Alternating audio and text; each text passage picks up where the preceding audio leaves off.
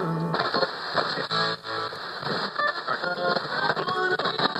seems to be some kind of disturbance. I'm gonna go check it out. We request that everybody stays calm at the current moment. Who are you people? I want a coffee! You are now tuned in. 5, 4, 3, 2, 1. Where love and life come together. From the Spacebird Media Studios, it's Roxanne Ace Unlimited. Welcome back. It's Roxanne and Ace Unlimited, brought to you by our friends at Birmingham Mortgage and My Brother's Cup. Lots to catch up on this week. I know that between Oscars and International Women's Day, I want to first and foremost bow to Roxanne because she is an amazing woman that does all kinds of things in leadership and faith and marriage and mommyhood. And so just, know that I love you, and it's shout outs in this direction to you. Thank you so much. I have so many women I admire in life. Thank God that, he put together man and woman. Yep. Thank you for his creative mind. Don't you think that when you go to the zoo, you think, what was God thinking in that moment? How did he come up with the platypus and the rhino's odd looking? I just have to say. Yeah, I love the analogy of men are like waffles, women are like spaghetti, because I think it's true, You mess with one noodle and the whole plate, don't mess with my noodle. Gotta have a coating of sauce. Guys are one square at a time. It's all good. But as we start each and every week, thanks, of course, for following, subscribing, and helping us to share what's going on each and every Friday. So make sure you tell your friends, and we'll get excited as we jump into this week's topics. As God, as your fortress and your refuge. How often do we really think of him in those terms? We really should. Psalm 91:2, I will say to the Lord, he is my refuge and my fortress, my God, in him I will. A lot of times we say, well, God allowed this. There must be something I need to learn from it. Maybe he doesn't care if I hurt. And the Lord does care. He does see our tears. He is in it with us. A lot of times I think we think, oh, he's a God above in a faraway land. And maybe he'll get to my problems when he's done dealing with everybody else's problems. When in fact, he is real. He is now. He never leaves you. And he is in this moment. Yeah. Well, and as I was reading this devotional today, it reminded me of that scene from Superman 2 after Clark is, trying to regain his powers, and he goes to his fortress of solitude. For those of us that grew up on Superman, you know what that is. If not, Google it. You'll figure it out real quick. But he's standing in the middle of his dark fortress, completely powerless, and he just cries out, Father, just as loud. And every time I read this passage, that's the visual I have, because I think we need to have that place of solitude where we are at a point where we have nothing else to give. And we feel helpless, we feel powerless, and we cry out to God so that he can answer us. And the thing too about that particular scene is you never hear the audible voice of, Superman's father or anything like that. It's in the whispers of the fortress itself. So, his fortress is his one place that he can go to get away from being Superman. But think about, what is that place? Where is that place that you can really tune out the world, tune out all the voices in your head and otherwise that keep you from hearing the voice of God? And perhaps you didn't have the best relationship with your earthly father. And this is a big leap for a lot of us to make, because you hear, oh, God, Father, and then the word Father may not be the best connotation for you. But here's the thing about it. People can disappoint us. They can leave us. They can abandon us. God never will. That's what his word says in Hebrews 13:5. He will never, ever leave. So whatever you're going through right now, he is truly your fortress. Yeah, we have to remember that. Well, and I think if we're going to have peace in our life, there are certain steps that we need to be taking. And the first of that is to have peace with God, to begin that relationship with him, or to restart that relationship so that we understand that our inner peace does come from him. And Christ, let's remember, paid a big price for that peace. He took on the sins of the world. I don't know anybody else who would be willing to do that. Right. It's bad enough to have our own sins, but to take on everybody else's, is rather mind-boggling. He was willing to do that because it was the will of the Father. So we need to make peace with God. Another is peace of mind. You know, we think we can hide things from him. Well, I'm thinking that. Maybe you won't know. Well, he already knows, and he knew you would. Yes. Yeah. Well, and I think that's the thing. So you and I are big with our Apple Watches, where it keeps our steps and keeps us in check, and you can share your, ring goals with other people. So there's accountability. And I was looking at mine from like a couple of weeks ago and realizing how many steps that led to how many miles by the end of a week.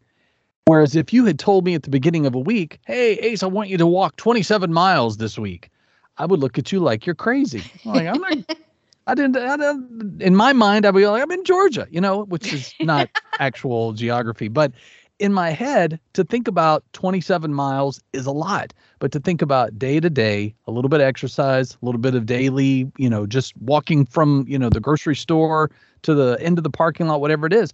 By the time that has happened after 7 days, you see how much has accumulated.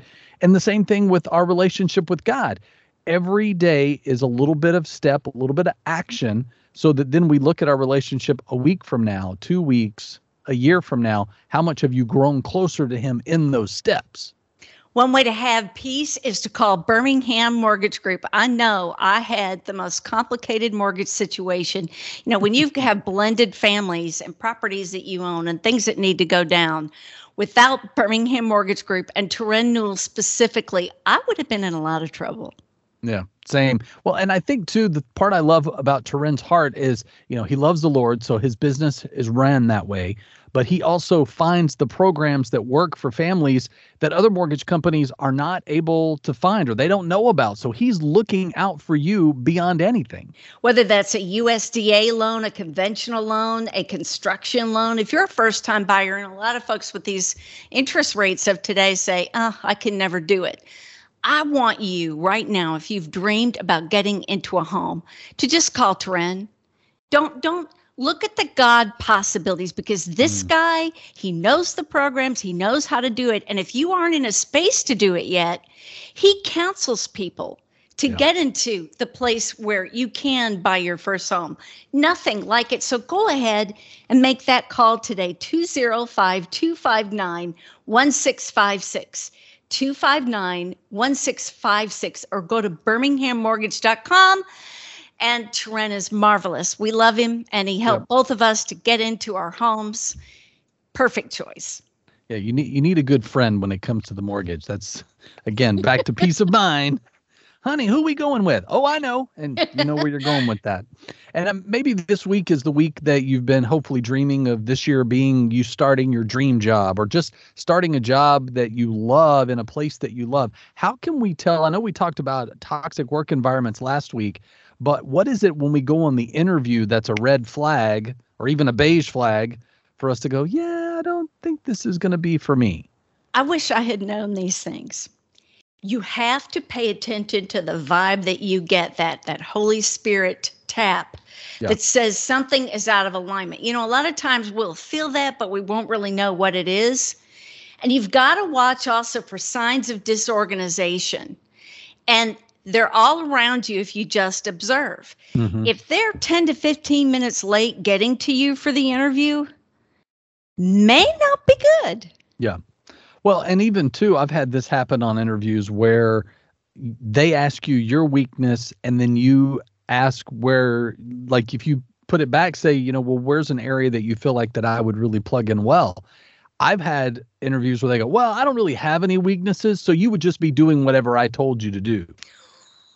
And I remember walking out of an interview going, thanks, look both ways before crossing the street, I'm out of here. It's like, wow. So yeah, you have to let your hunches and the Holy Spirit kind of go, yeah, let's go. Pay attention. Do you feel respected? I really wish that I had known that, to really look for, even if you're really not qualified for the job that you're interviewing for, if you're meeting with someone and they can't find anything on the pieces of paper in front of them that could be a positive that they want to mention to you, and you leave feeling defeated, I don't think that's a good idea. Well, shouldn't you walk out of an interview feeling excited? Like, oh my gosh, I really want this job, God, please, please, please. Because I'm a full believer that God doesn't, open doors. He kicks them off the hinge. And if it's truly meant to be your job, it's not someone else getting your job. That's the one that he preordained for you because of your skills, of the timing, of all of the benefits, the work environment. And I'm a firm believer, and feel free to disagree with me on this. Don't settle in your salary negotiations. Like when they offer, like sometimes you could get a really sweet offer. You're like, still have the game face, but then kind of let them feel like, okay, well, yeah, I'm going to go home and talk this over with my wife and pray about it. And, can we talk tomorrow or by the end of the week? That way you're not just going with whatever's, laid in front of you. Even if you're like, well, I've been unemployed for a year, Ace, I need a job. Okay, I get that. But again, don't devalue yourself in the process of just going, well, this is all I have in front of me. And maybe it is what God's offering for you. And that may be the salary that you go with. But I think a lot of times we set our value of what we're bringing in. And then we go, well, they're only paying me this much. So this is how much work I'm going to give them. It just dominoes a lot of different pieces walking in to what could be a very good position. Or you've set yourself up for failure because you walked in not recognizing these bad negotiation opportunities. I agree. I think they expect there to be a negotiation. Yeah. I think they're going to come at you with a lower figure. Sure. And see how you respond to it. And I think, again, if you feel you have value, you'll be treated with value. Right. So we got to plunge into this. You and I, when we were talking about doing a podcast, said, let's go into places where before we didn't have the freedom to have a real open and serious discussion. Yep. As we bring out a glass of wine later tonight in this household. Right. So the question that we asked, did Jesus drink wine and should we? And before everybody gets woolly and shaky and goes, what have they done to my podcast? Mm-hmm. There's a wonderful article at ibelieve.com written by Britt Mooney, who is a missionary and a pastor in Georgia. And he just gets real on this topic. Did Jesus drink wine? Now, he says Jesus never condemns anyone for drinking alcohol or wine. He says there are several scriptures that indicate directly that he believes Jesus drank wine. Yeah. Well, and the thing to remember for that time and age, they didn't trust the water from a health perspective. So with fermented grapes, they knew that it had killed all the bacteria and everything, and you could trust in that better. But the thing that it's actually funny that this is something we're talking about today, because I've kind of been swimming into a Bible study just before Lent started about what it truly meant in understanding him changing his first miracle being water into wine. Because if you think about, the family of the wedding brought out their best wine and ran out of it. And then people who tried the wine that Jesus created out of the water, they said it tasted better than the family wine. And think about the spiritual connection there of how Christ is always he's upping our game by making us better than what came before us. So we are God, we are his wine. We are constantly in a state of being fermented and growth and changed, and all the toxic stuff is out of us, But I love the idea of that. And again, maybe you come from an alcoholic family, or it's a trigger for you because of something in your past, so you stay away from it for that. And that is between you and God. But again, when it's not, like if you're giving it up for Lent, or if you did dry January, I'm a firm believer, if you can give it up for 30, 40 days, then you don't have to give it up all year. And it is something in our house that is a relaxer. It's a conversation starter. Sometimes it's a date night, all of those things.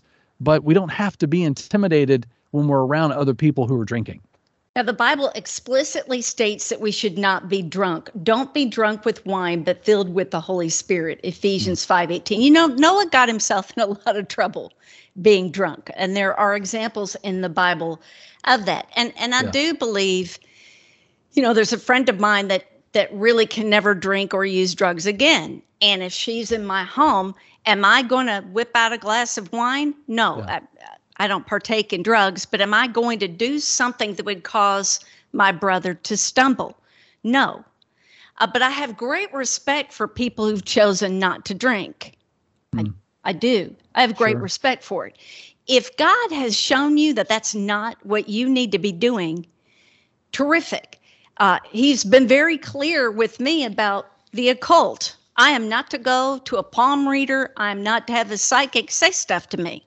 Right. Now, that's between me and God. I believe it's biblical that I shouldn't expect somebody to tell me what's going to happen to me 3 weeks from now. And when I was in rock radio, I mean, there was a psychic on there who read my book, who told me things nobody knew. Okay. But I have to wonder with discernment, where is that coming from? Right. Am I to get my knowledge about me from anything but God? For me, the answer is absolutely no. Of course, I wasn't a believer at that time. And it scared me, to be honest. You think, oh, that's cool. But when it happened, it scared the daylights out of me what he revealed was a very unfortunate thing in my life. Right. So when I became a believer, I was very interested at one point in astrology, and the Lord said, pick up all those books and take them out to the dumpster. Well, and wouldn't you say too, I mean, the thing I love about that is that you're in tune with God's voice enough to know that that's him telling you not to do it.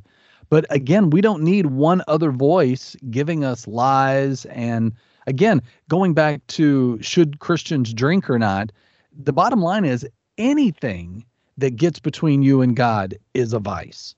So if for you it is alcohol, then yeah, for you shouldn't. Or if you have family that comes over and that's their thing, then you shouldn't drink in front of them. But if, for me, I've learned the hard way that the very things that I love and are gifts from God, like music, can easily get in the way of my relationship with him. I could listen to the wrong band or song, or I could, fixate on the wrong lyric and, let my life be dictated by, well, I'm going to live my life and party like a rock star. No, there are those things that I believe God points out. You're not to do these things, or you're not to go down these paths because it takes you away from me. So if drinking takes you away from God, then yes, that's between you and him. If astrology is that thing, then yes, you can't do those things. But find out what is the thing this year or this Lenten season, what is the thing that's keeping you from having a closer walk with God? Because the whole point of Lent is to get closer to him, right? Well, and I used to hear he's a jealous God, and I would think, why would God be jealous of me? He wants to be number one. He wants to be the one we run to. Yeah. And there's so many reasons why we're much better off doing that. And so I just love that we could have that discussion. Thank you, Lord, that we can have that discussion. Now, let's talk about deep platonic love. It's so funny. We have a guest that talks about your Aunt Bertha, and you shouldn't treat your Aunt Bertha like you're going to treat your husband. But I tell you what, I have really been blessed in such a big way with the most wonderful friendships that it feels like I'm in love, like the clock's ticking until I get to talk to you. And I just want to praise God for great platonic relationships where you can be you. You can be you and you're rotten. You can be you and you're good. You can be you and your weakness. You can be you and you're not judged. And I just want to thank God that I finally feel like in this advanced age that I have real friends that love me, and there's nothing like it. For me, having boyfriends or men or dates, that was no problem. In fact, I was pretty rude. I used to get me a man and like washing my hair, get me a new one when I didn't like him. That was really bad. Pre-Jesus. And I thought, I have men, but I have no friends. Now, God's gifted me with the platonic gift of incredible connection. And I'm so thankful. And my husband tells me, you're not brave if sometime on the podcast, you and Ace don't talk about the origins of your friendship because it's a fascinating story. I said, babe, we only have 30 minutes. That would take an hour and a half. The short of it is we didn't like each other for a while. Then we did. And now we love each other. Amen. That's the pop-up book version. No, I will say this though, and this goes for any friendship. If you're wondering why your friendships are the state they are, what kind of boundaries do you set? Meaning, how much do you let them drain you? How much do you drain them? What words do you allow them to say to you or about you, whether in your presence or out of your presence? Not that we can control what people say when we're not away, but words always find a way to get back to them. And we've said this on this show, even in the last few weeks, of there are relationships that God takes you out of because he was present in a conversation that you were not. Oh, well, no, repeat that. Well, repeat that. So God removes people from our lives or removes us out of relationships because he was present in a conversation they had about us that we weren't there. Whoa. So he's hearing things that we're not privy to. And so when we go, well, God, why has this person left me? Well, they're the person that's drowning you down and taking you to places that you shouldn't be going and doing things you shouldn't be doing that gets in the way of my relationship with you or with people that you should be investing into or that want to invest into you. So the thing that I will say too, because this is where I think we have to talk about, is the safety of our spouses about our friendship, or if you have friendships that are platonic and safe and you've had them your whole life, well, you're not going to tell me I can't be friends with them. I mean, Tawny and Wayne are 100% on board with our friendship, with our time together, with our show, with our content, talking about them on the air, like all of these things. We don't just open the mic and go blah, and then have and then go upstairs and go, you didn't listen today, did you? It's not that kind of thing. It is they understand our need for each other professionally and personally, but again, it's because our show from the very beginning was built on our friendship because we had no friendship. And so to have it was a gift. I mean, really, it was bad. And it really was all about misunderstandings, which a lot of times I've actually, it's kind of ironic. I've got probably you and two other good friends. They're guy friends, but we started out on the hate trail before we became besties, all because of misunderstanding. And a lot of times that's where we are. We have weird boundaries, we have weird misunderstandings, and we don't have the proper friendships.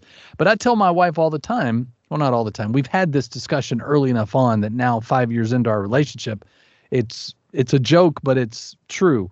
I know that if something happened to one of us, the other one would have there's a long line that we know exists of people waiting for us to be single again. So there's no jealousy. I know that there's always a man ready, and some cases maybe a woman ready to take my wife away from me if they thought they had what was in them. But I'm confident enough, and it goes both ways on the opposite side of the coin, but I'm not intimidated by it. I'm not responsible for my wife's happiness and vice versa, but we do trust and respect each other to say, hey, babe, are you cool if I go out with my friends? Or, hey, are you cool if Roxanne and I have lunch on Sunday? Whatever it is, but it's understanding those boundaries with safety. And if there's a past that you have with cheating and affairs and things like that, you got a long road to get to a place where your spouse may be okay with you having a platonic friend. But that's how God works things out. But we will celebrate it with you because that's what this show is based upon and what it will continue to always be about week after week. One quick story before we go about a DoorDash driver. I really wanted to get your opinion on this, specifically Ace. Yes. This went, over 1 million views on TikTok. The guy drives for DoorDash, which I'm very familiar with, have family members at DoorDash. So it's kind of on my mind. Well, this driver delivers sushi 7 miles away. He goes ahead and delivers no tip. He gets mad and he videos him calling the guy and saying, why didn't you tip me over the sushi that I drove 7 miles? I'm pretty upset. I'm about to have a baby. Where's my tip? And the guy said, well, I really can't afford a tip. Many responses to this saying a tip should be automatic, saying a tip, he shouldn't have accepted the DoorDash. If he knew there wasn't going to be a tip, I guess you can tell that there's not going to be a tip before you can take the DoorDash. Yeah. Still others that say, if you don't tip, it's a horrible crime. I mean, where do you fall in all this? Well, having a daughter who DoorDashes, I am a firm believer that you got to tip, because every time we use DoorDash, I think of her, and I know places she's been, and she's delivered everything from a quick little sushi meal to, a $600 TV. Like, it's all over the gamut. And sometimes they tip and sometimes they don't. So because of that, I'm very super sensitive that, yes, I should tip. But my wife was in the food industry for a long time working, for Starbucks. So understanding that side of it as well kind of puts me in a different mindset. So I always want to be the good tipper. But there's a great book by John G. Miller called The QBQ, which is the question behind the question. In the first chapter of that book, he tells the story of this very busy restaurant that he went into. This was, pre-days of anybody delivering food to your house. But he said he went in on lunch break. There was like one little corner booth. He came in, he told the waitress, he goes, I want, chicken salad sandwich, fries and a Diet Coke. And she goes, well, we only have Pepsi. And he goes, I'll drink water then, but that's all I want. And so she's like, fine, I'll get it right out to you. Well, she comes out, brings him his food, brings him his water. He's eating it. He gets about halfway through, and over his shoulder, a Diet Coke in a bottle plops on his table. And he's like, where did this come from? She goes, well, on my break, I ran across the street and got you a Diet Coke.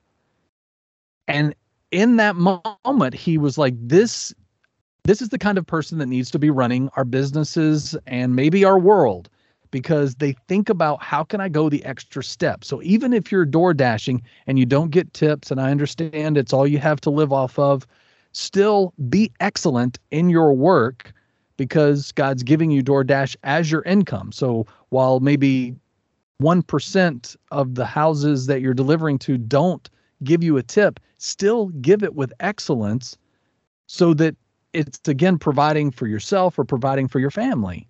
Well, it's wonderful you mentioned that, because there's another video of a guy who got mad that didn't get tipped, that took the person's food and gave it to the homeless and videotaped that. They say it was a stunt, but a lot of people were like, yay. And I totally disagree with that. Yeah, I'm not a fan of laundering, because the internet's forever. I'm not a fan of bashing a customer or your business or any of that on social media, because when you go, we talked about interviews today. If you go back and they want to go and look at your social media profile and they see you bashing a boss or bashing a client, you're probably not going to get hired. And, you got to think about the forever. Well, I got to have a place to vent. Okay, social media is not it. You vent to the Lord and let him work it through you, or you vent to a friend offline in the privacy, or with a counselor, or talk to your pastor, or, put on a good metal record and just, there's therapy in there somewhere, but it just can't be in that vein. And also pour yourself a hot cup of the Roxanne blend of coffee with a little bit of pecan.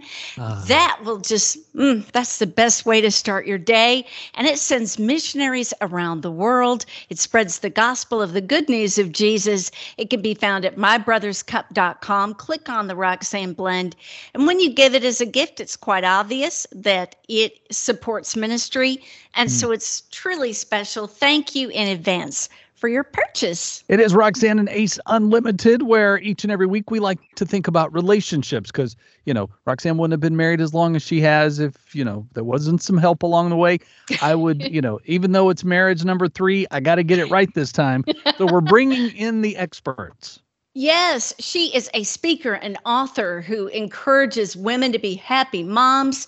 She's written a number of books. She's appeared on Fox and Friends and the Today Show, and is willing to spend some time with us. And we're so thrilled to have her on the show. We welcome Arlene Pellicane. It is my delight to be with you. Thank you, Roxanne. So for marriages that feel like they're doing it right, we'll start there, because if you're doing things really well, you just build on that. How do we encourage, or what's the next step, especially coming after the pandemic? Like, every marriage relationship is finally, I think, at a place where they can breathe again. They're not on top of each other for, every day, all day. Right. What is the next step for that marriage that's in good condition?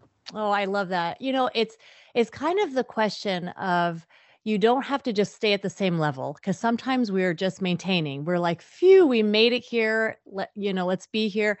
but there's always, just a little something where you can grow. So just have your eye towards growth. This does not mean that every day you have to be like, okay, now what are we going to do for our marriage? We've got to we got to 10x this thing by next month. That's not the kind of pressure you need to put on yourself, but just put it in your heart that we are going to continue to grow one way or the other. We're either going to grow further apart, or we're going to grow closer together. And these are just incremental stages. And so this might look like planning a date night. This might look like planning a getaway, like an overnight getaway, like what is within 2 hours of your home that would be a really fun getaway for you guys to have 24 hours together. And why don't we schedule that in the next few months? So just looking ahead towards how can we carve out some special time just for the two of us? And then how can I maybe encourage you, if I'm the wife, to think like, what's something I can do that's, sweet to you in the next week? So just these little gestures and planning that show we are invested in this. We are in this for the long haul. And we know that if we can take care of each other in our marriage, our life is going to go a lot better. But you are so right, Ace, that now, it's like, oh, good. We can breathe. Those are good things. And I think it is fine to really enjoy and be grateful for exactly where you're at and to celebrate the small wins. Maybe you've been really on each other's nerves and you've gone 3 days without fighting. That's something to celebrate. That's something to say, hey, we're doing great. We're doing great. You have 3 secret ingredients for a healthy marriage. We would love to hear them. Yeah, we've kind of alluded to some of them. One is date night. So during National Marriage Week, which happened back in February, research came out from Brad Wilcox and Jeffrey Dew out of the National Marriage Project about the value of date nights. So that sounds like, yeah, duh, go on dates. But what they did was when they researched it and they asked couples, they found that 52% of couples in America do not date. So that means we never go on dates, or maybe just a few times a year. And 48% said, yeah, we go on dates at least once a month or more. And what they found was that the couples who dated at least once a month, what they found was things like marital satisfaction, not likely to divorce, happy with each other physically, able to communicate, like all those kinds of benchmarks. They got a 15% boost all across those benchmarks if they simply went on a date. Like that's pretty easy once a month to go on a date with one another. So one of those secrets is you fall in love over and over again with the same person. And one of the ways to do that is by date night. So secret number 1 is use that date night, have it at least once a month. Make it creative, make it something you can count on, something to look forward to. It's supposed to be fun. It's not a business meeting. It's, it's not where you air your grievances. It's not when you get mad at each other. It's not like, finally, I've got you, so I'm going to tell you what you're doing wrong. That's not date night. So that first thing is date night. The second thing is speaking in your spouse's love language. So I've written books with Dr. Gary Chapman. I'm sure you're very familiar with the 5 love languages. The book I have with him is called Screen Kids, and finding out your spouse's love language. So let's say it's physical touch, that they love to be hugged and they just love to be close to you. But let's say your words like me. So all you're doing is talking to your spouse and your spouse is like, I feel no love because you are not like ever touching me or like holding my hand or anything. So not only knowing your spouse's love language, but actually speaking it, right? Because it's one thing to know like, oh yeah, you like acts of service, but I haven't done anything for you for about a month. So knowing the love language, and then also speaking the love language. And then the third one is really making that commitment to growth of how can we grow closer? Kind of the idea of what's new on your marriage resume. Like if your marriage had a resume, is there anything new on it in the past 5 years? Or is it basically, oh, we have the same skill set that we've had this whole time? But, is there a new restaurant that you've tried? Is there a dance class that you've tried? Are you saving money to go to, this island location? Like what's new on your marriage resume? Are you listening to a podcast, maybe a marriage podcast together? Are you reading a marriage book together or a devotional together? It could be any of these things, but what's new on your marriage resume, and commit yourself to growth.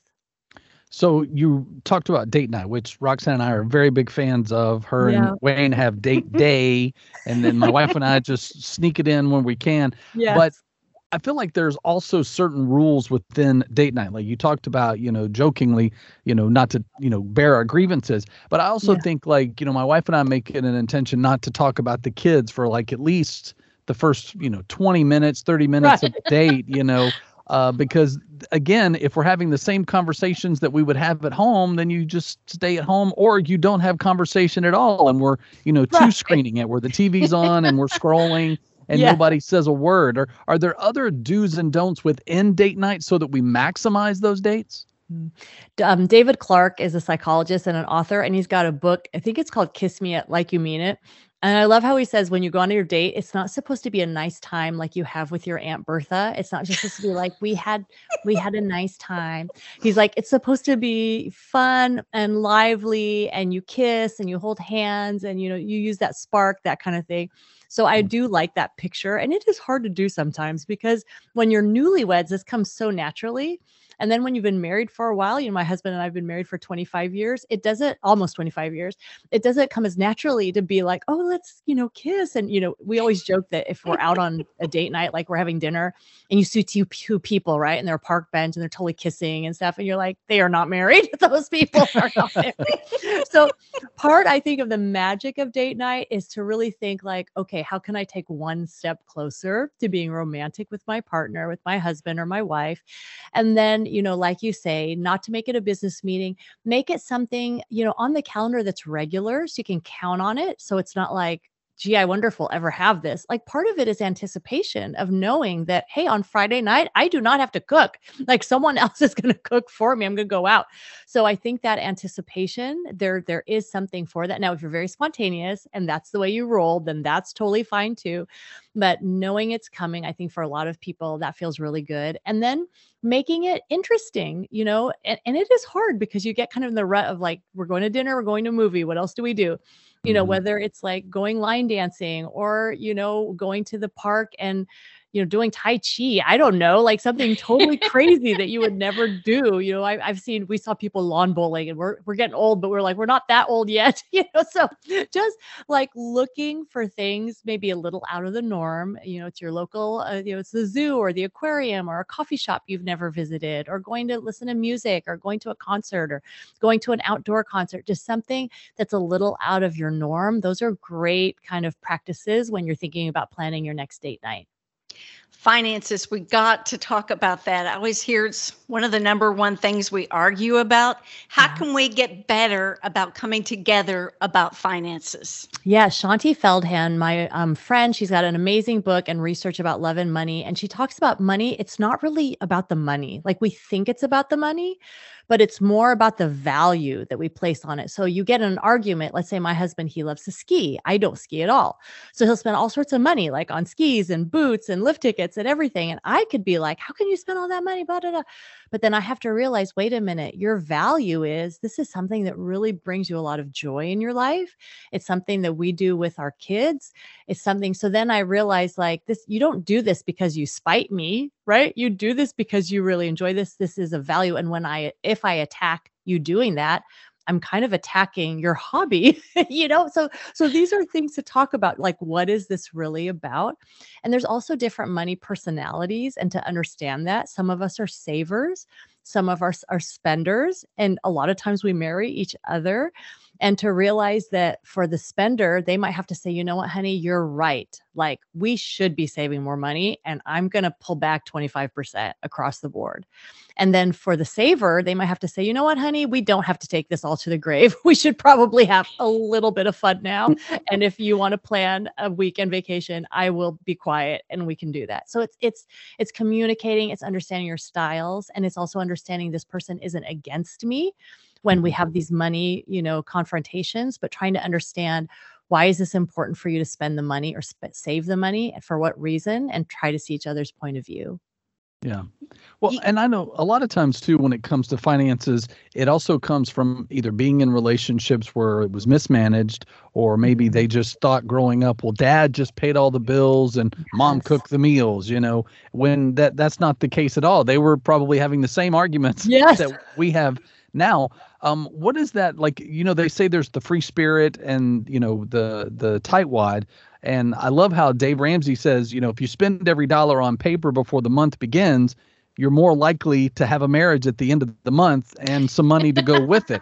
So in that, how do we identify what our roles are in that, and to get over the hump? Because a lot of time people just, I don't want to talk about this, and they leave the room, and then there's still unresolved things, which only makes it worse. Yeah, that you do have that family of origin, like how you were raised, you bring that with you. And I think the first thing to recognize the roles you saw in your parents, the deficits and the pluses, all those things that you saw in your parent, and really maybe start that conversation with, okay, let's back it all the way up. How was money handled in your home? And then listen to that. And then growing up as a child, what did you feel about money? Maybe they felt like, oh my goodness, my parents were always fighting about money, so I never want to talk about money because I equate that with fighting. And just to recognize, like, what did you bring in from your family of origin? And then kind of take it to today. Okay, what are we good at? Like, who's better at casting the vision and saying, like, this is maybe what we should project for retirement, and who's better with the day-to-day bookkeeping of, how much money do we have, blah, blah, blah. And really leaning into what are we better at and supporting each other in that, whatever that role may be, and trying to find as much common ground as possible, like little sayings and slogans. My husband will say, we pay for our toys in cash. And that's very Dave Ramsey-like, so if we don't have the cash to pay for the toy, then I guess it's not time for the toy, whether that's a furniture set or that's a literal toy, So these kinds of mottos that reflect your family's values. So decide, like, for money, how much debt are you comfortable in? What would you get in debt over? What are the cuts you can make to get that debt out of your life? All those kinds of things. Get common ground there and start supporting each other, and really don't be married to the traditional role. Like, okay, you've got to do this, I've got to do this. Maybe you stink at it. Maybe you need to switch. You switch roles. And that is an okay thing. Arlene Pellicane, you're amazing. What a great teacher. One of her books, 31 Days to a Happy Husband. We hear a lot about keep the wife happy. Right. I need that book for sure. How can people get in touch with you and connect with you? Yes, you can just simply use my name, arlenepellicane.com. And I have a weekly podcast called The Happy Home. And when you're on arlenepellicane.com, you can look I have a free webinar that's called Get Unstuck in Your Marriage. And that's a great way to learn more how we can just take that next step in our marriage. Good stuff. You can find all that online, roxanneandace.com. And also each and every week, know that you can find us on all platforms. So wherever you're streaming, subscribe. That way you don't miss next week's episode and the next and the next. And then go back and listen to what you missed in the past if you're coming on for the first time. But we love being able to spend time with you each and every Friday. So thanks for hanging out and have a great weekend, Roxanne. I love you. I love you, bunches. You've been listening to Roxanne and Ace Unlimited. To make sure you don't miss future shows, you can subscribe anywhere you like to podcast and catch up on anything you've missed. Find out more at roxanneandace.com. Roxanne and Ace Unlimited is a production of Spacebird Media.